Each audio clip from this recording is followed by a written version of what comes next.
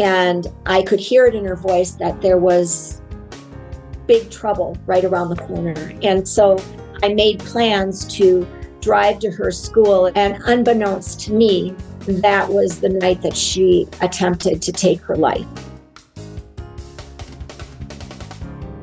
Good morning, friends. This is Brenda Yoder with the Midlife Moms podcast, and I am so excited to have with me my dear friend, Lori Wildenberg. She is the author of Messy Hope, and it's a book about helping you walk with your children through anxiety, depression, and suicidal ideation. Lori is also the author of 2 other books about messy parenting. Lori, do you want to tell us a little bit about those books too? Oh, sure. So, The Messy Life of Parenting, Powerful and Practical Ways to Strengthen Family Connection. That was really the basis for that book is almost the basis for all my other books. I wish I'd written that one first. That book is all about interdependence, which we're going to be talking a little bit about today as well, how important that is for us to be in interdependent relationships as opposed to raising our kids to be independent. We'll touch on that a little bit. But that book has been very helpful to people so that they're able to have some thriving relationships and relationships within their families that are hopefully stronger because they've implemented some of the tools. And then the other messy book that I think you're referring to is Messy Journey, How Grace and Truth Offer the Prodigal a Way Home. And that's one big topic, Brenda. So maybe someday we'll have to talk about that. But yeah, we never expect to have a prodigal, especially when we think that we've raised our kiddos in the way they should go, and they actually did depart from it. So that book is a book that helps parents. It's a tool that has really helped parents build those bridges during those especially straining relationship times, and how to be in relationship even when things are difficult. And that's what I love about your titles and all of those topics, Lori, is that it really calls out the reality that parenting is messy. And as midlife moms, parenting adult children or young adult children or teens or all 3 at the same time, there are a lot of topics that, especially in the Christian community, I don't think we talk about very well. And that's going to lead right into our topic today, which is mental health, and especially anxiety, depression, suicidal ideation. So, Lori, why don't you just start us off a little bit to tell us just a real snippet of your journey as a midlife mom with a child who struggled with depression, suicide, and then kind of how that led into your book of Messy Hope. Yeah. So when my daughter was in her senior year of college, she had been wrestling, I wouldn't say consistently, but on and off, and it was starting to get more consistent with depression. And she was really, really struggling. And then she had some difficult interpersonal struggles, along with a lot of pressure with being a senior and finishing up with college and just the intensity of all that. And she was also working as well. So she had a lot of pressure and not a lot of ways to release it, and feeling, I would say, fairly misunderstood in some circumstances, and really moving toward that place of being hopeless. That's a rough place to be. And then when you move into that space, you kind of lose your ability to think rationally and logically. And so your emotions kind of drive your reality.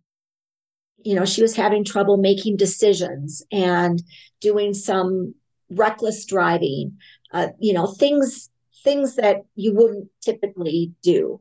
She was starting to do. And she had told me that she I could hear it in her voice. In fact, her voice was very flat. It was a flat affect, which to me was the most frightening of all. And I could hear it in her voice that there was big trouble right around the corner. And so I made plans to drive to her school. It was a 4 hour drive from our home. I was going to get there first thing that next morning. And unbeknownst to me, that was the night that she attempted to take her life. And um, even when I got there, I didn't know. So, um, but then things started to unfold as we were together. And I stayed with her. I rented a hotel. She and I stayed together for quite a while. And then she came back home with me, and we were trying to decide, does she finish school? Because, like, who cares, right? Right. Does she finish school, or does she just, stop and then just come home? And we well, she made the decision, but we also felt comfortable with her going back, with the caveat that I got to ask her as much as I needed to ask her, "Are you okay?" And she had to answer. So we had that agreement that I needed to check in with her, and I know that sometimes that bothered her, but she also understood the need for that and why that was important. And I do believe she, as we went through and worked on the book, I do believe she appreciated that as well. She mentions that in the book. But the reason the book came to pass, and Brenda, you're a writer too.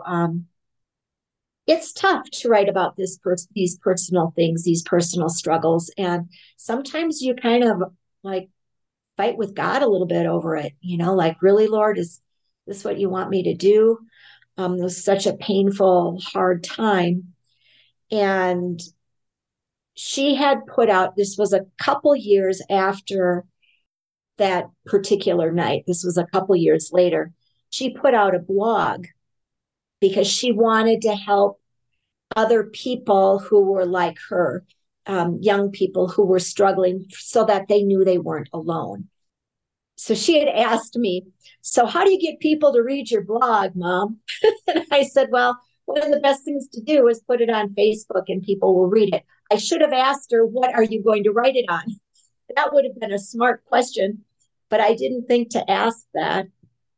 And she put it out there, and I read it. And even though I knew these things, it was shocking to me. And it was like, your mother's heart gets completely ripped. Um, and then after I kind of had some time to process all of that, and it was very hopeful, the things that she had written, and and helpful. The Lord started to press upon me, you know, you need to help parents help their kids in this situation. And I knew, and I'd done a lot of things wrong. I'd done some things right, but I'd done some things wrong too. And I needed my daughter's perspective. Mm-hmm. So her voice is sprinkled throughout the book, and she talks about what's helpful and what's not helpful. And again, I am not, like you, I'm not a therapist, and I'm a licensed parent and family educator, and I'm a mom who cares a heck of a lot about this topic. So I research very, very carefully, but it's really written from a mom's perspective, and then with my daughter's voice in there, because our heart is to help families. And that's what I love about the book too, because I think, as a therapist, I work in the counseling office with clients or with young adults who have suicidal ideation or who have depression or anxiety. But it's really the parent who is at a loss, because it's something that is outside of themselves, right? Like, you can't control that child who has mental health issues. You can't fix it for them. So that is one question I wanted to ask you. How did you know kind of when to step in and when not. Now, obviously, your story that you shared was that God had just really arranged the time that when she was really needed your help the most, you were physically able to be there. But for a lot of parents who are watching their children struggle with depression or anxiety, or worrying that they have suicidal ideation, or aware of that, especially when they're over 18. I think that's part of the challenge, is that when kids are over, when I always say, when they once they cross that graduation stage, when they're not a minor in your care anymore, sometimes over involvement can make things more complicated and harder for the child. But then when do parents really know when to step in? So just share a little bit of what your perspective is about that as a parent. Sure. Well, in Messy Hope, we deal with kids who, for parents of kids from littles all the way through that young adult place. And when you're talking about the young adult place, as you would with any loved one, um, I I think that often God gives us that sense that something isn't right, and to pay attention to that, and to ask the most awful questions in the world, like, well, you could start out small. This at least breaks the ice. So you can start out small and say something like, do you know anybody who has wrestled with depression? Which they'll say yes, because we all know someone. Mm-hmm. Or who's wrestling with anxiety? Do you know of anybody who has taken their life? And that at least gets you into the conversation. It makes me think of how the Lord does that. He always starts small, like, who do other people say I am, right? And then he finally gets to, who do you say that I am? So he starts small. So start small and ask, do you know people? Or, what do you think about that? So start small and then move into, have you wrestled with that if you don't know? Or are you wrestling with that? Um, Here's a really hard question. Have you thought about taking your life? Mm-hmm. And as horrible as that sounds to verbalize, if you think that that's something that your child has thought about, I'm going to say chances are pretty good they have. Mm-hmm. And you are not going to be putting any idea into anybody's head. They probably have already thought. And by you asking that, that opens the door. And what my daughter told me is that she said that, having that question asked lifted the burden off of her for her to tell me. And it was so much better to ask versus to not, even though it's the worst question to ask. It's so scary to ask that question, but much worse to not ask it. And if someone does take their life after you have asked that question, you asking the question is not the catalyst for that happening. I'm so grateful that you said that, because that's a common, I think, myth that people think that if we talk about it, then it's going to put the idea in their head. And that's actually the opposite of what is true. It does, I think from a child's perspective, having you as a trusted parent ask that question shows the child that you have the capacity to help them. Because I think a lot of times kids are afraid to tell parents the depths of what's going on inside of them, because they don't think their parents will be able to handle it. Or, as I often talk about, the freak out factor. Well, my mom will freak out, my dad will freak out if they really knew. And from a counselor's perspective, those are really the important words that we always have to ask someone with suicidal ideation, because it determines, really helps to distinguish between, like, my problems are just so big, I don't know how to handle them, therefore I just want things to go away. Or do you really think about ending your life? I was when you were saying, reasons why kids may not want to say something to their parents that they can't handle it.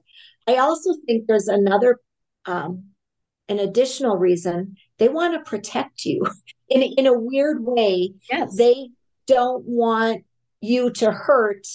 So they want it's messed up thinking, obviously, but they want to protect you from the pain of you knowing that they're struggling or that they're thinking of taking their life.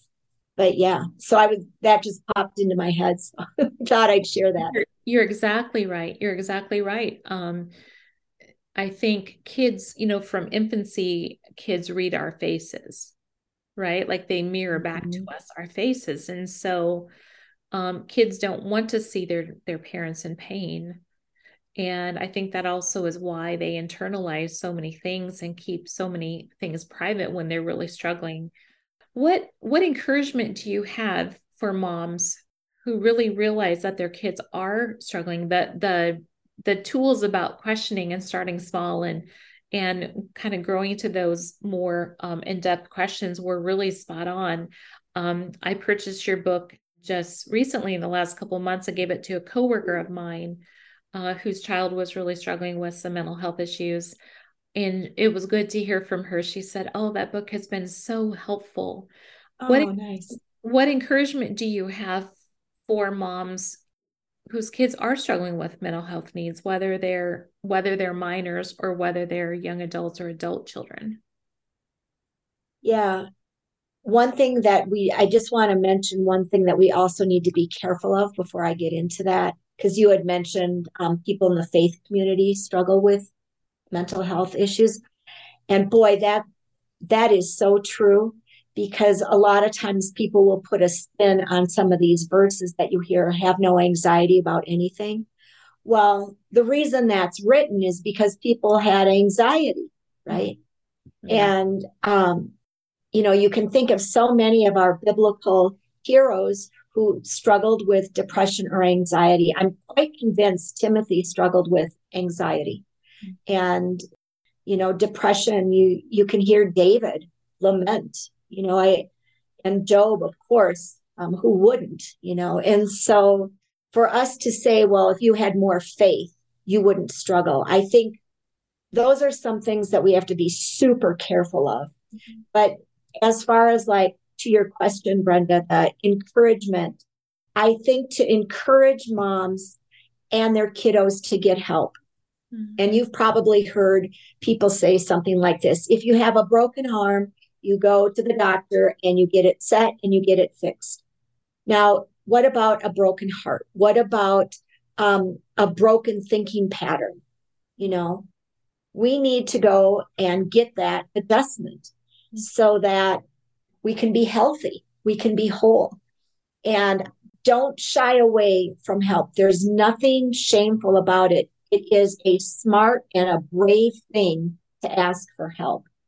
And we live in, this Western world where we're so focused on handling it ourselves and being independent. And that is not God's way for us. He wants us to rely on one another. We aren't created perfect, so that we're perfectly created, right? But we're not created perfect. And so we need to be able to rely on other people that the Lord has created that might have something that could help us with. And to ask and reach out, to push that pride aside, push the fear aside, and to ask for help. And parents can ask for help for themselves, and they can also really encourage their child because there's no shame in getting help.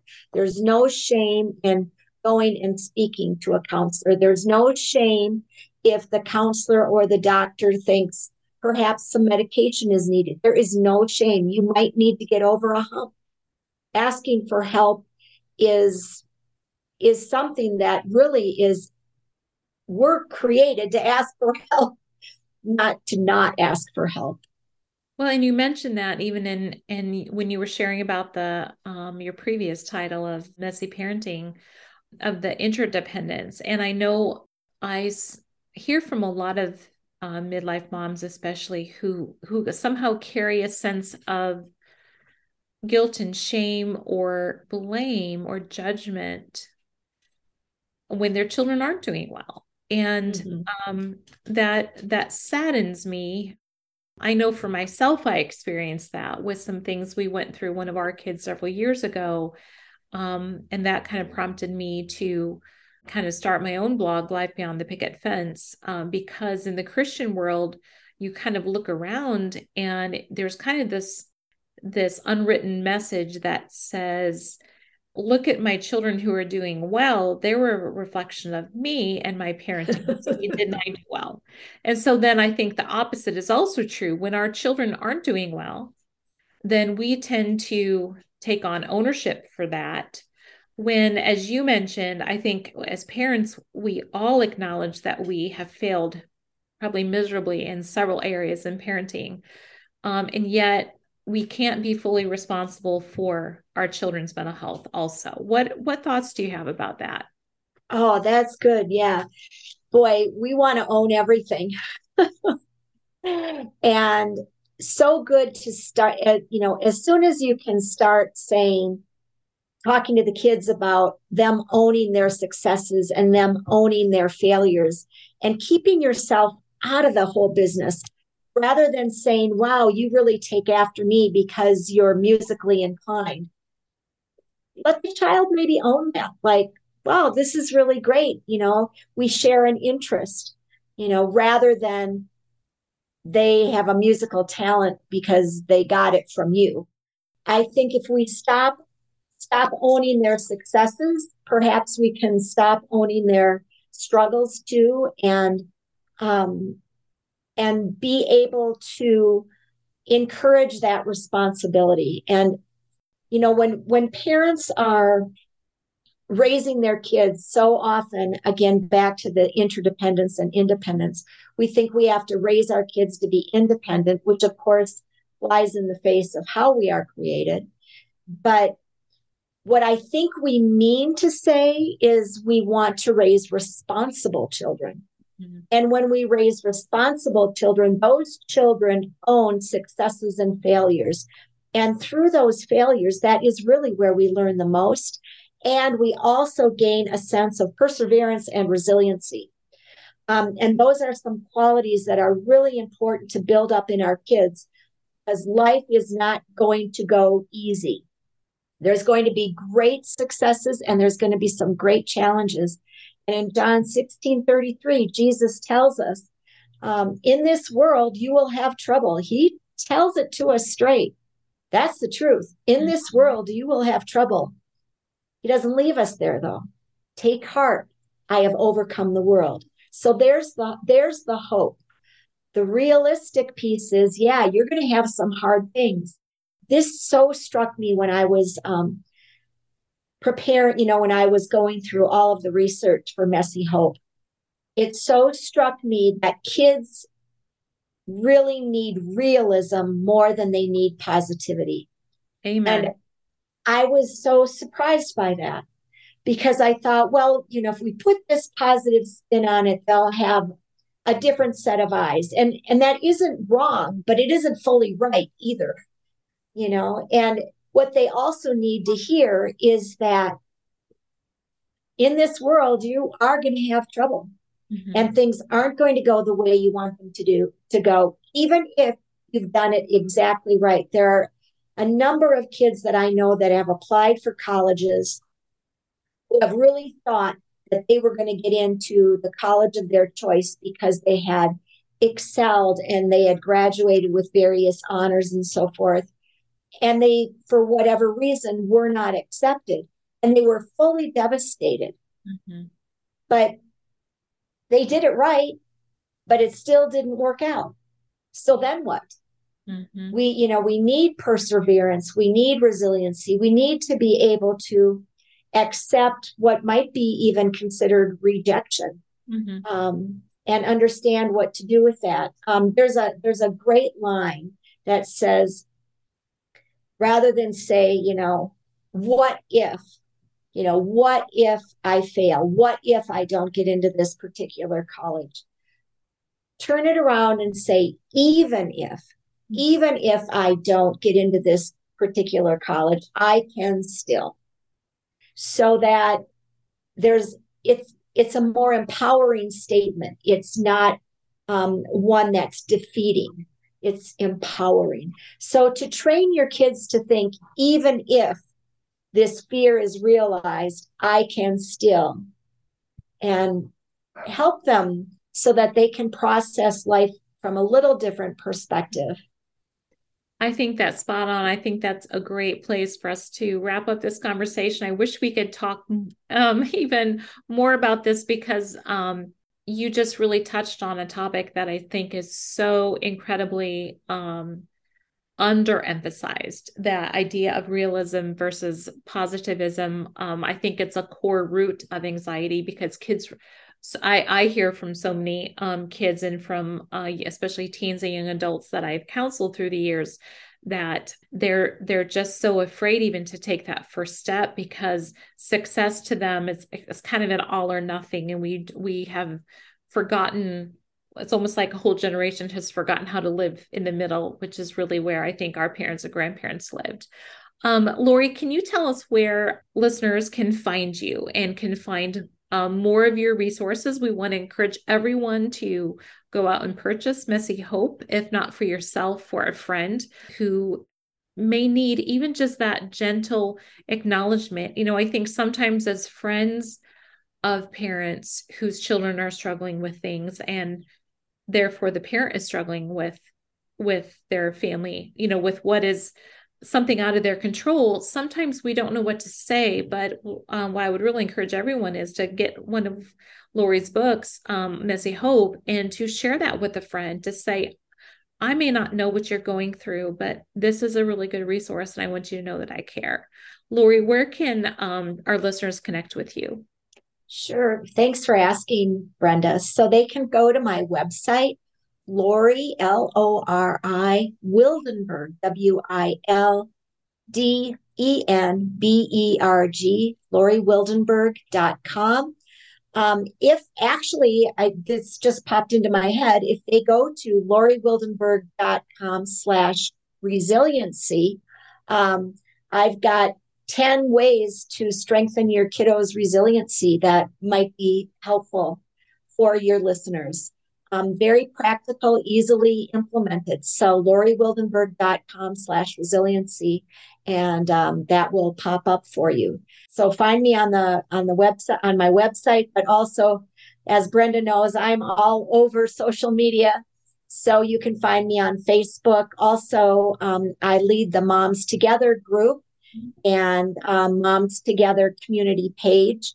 So our group is highly interactive, and we want to be in an encouraging and faith-filled place. So, and you are, and I had the privilege to be one of the mentor moms there a few years ago. Yes, you are such a great addition. I'm sad to see you go. I know. I wrote a book about balanced busyness and not doing it all, and honestly, I think I relinquished that commitment right before my dad died. I think it was right during COVID, right before my dad died, or maybe it was the fall right before COVID happened. And as Lori and I were chatting right before we were recording this, how quickly life has changed, and my own life as a midlife mom has morphed and changed through the pandemic. But just reiterating that as moms, we need communities. We need other places where we can connect with midlife moms and encourage one another through the hard things that our kids struggle with. And Lori, you are such a great mentor. You're such a great encourager. I love how direct you are with parents about things, how honest you are with parents about things, but also with this gentle and encouraging spirit. We want to just encourage our listeners to connect with Lori, connect with her book, Messy Hope. And we look forward to seeing all of you listeners here again on the Midlife Moms podcast. So you can join our community, also the Midlife Moms community group on Facebook. And we just encourage all of you to encourage one another and to reach out to other moms. Thanks so much for joining us today, Lori. Thank you for having me. It's been a blessing.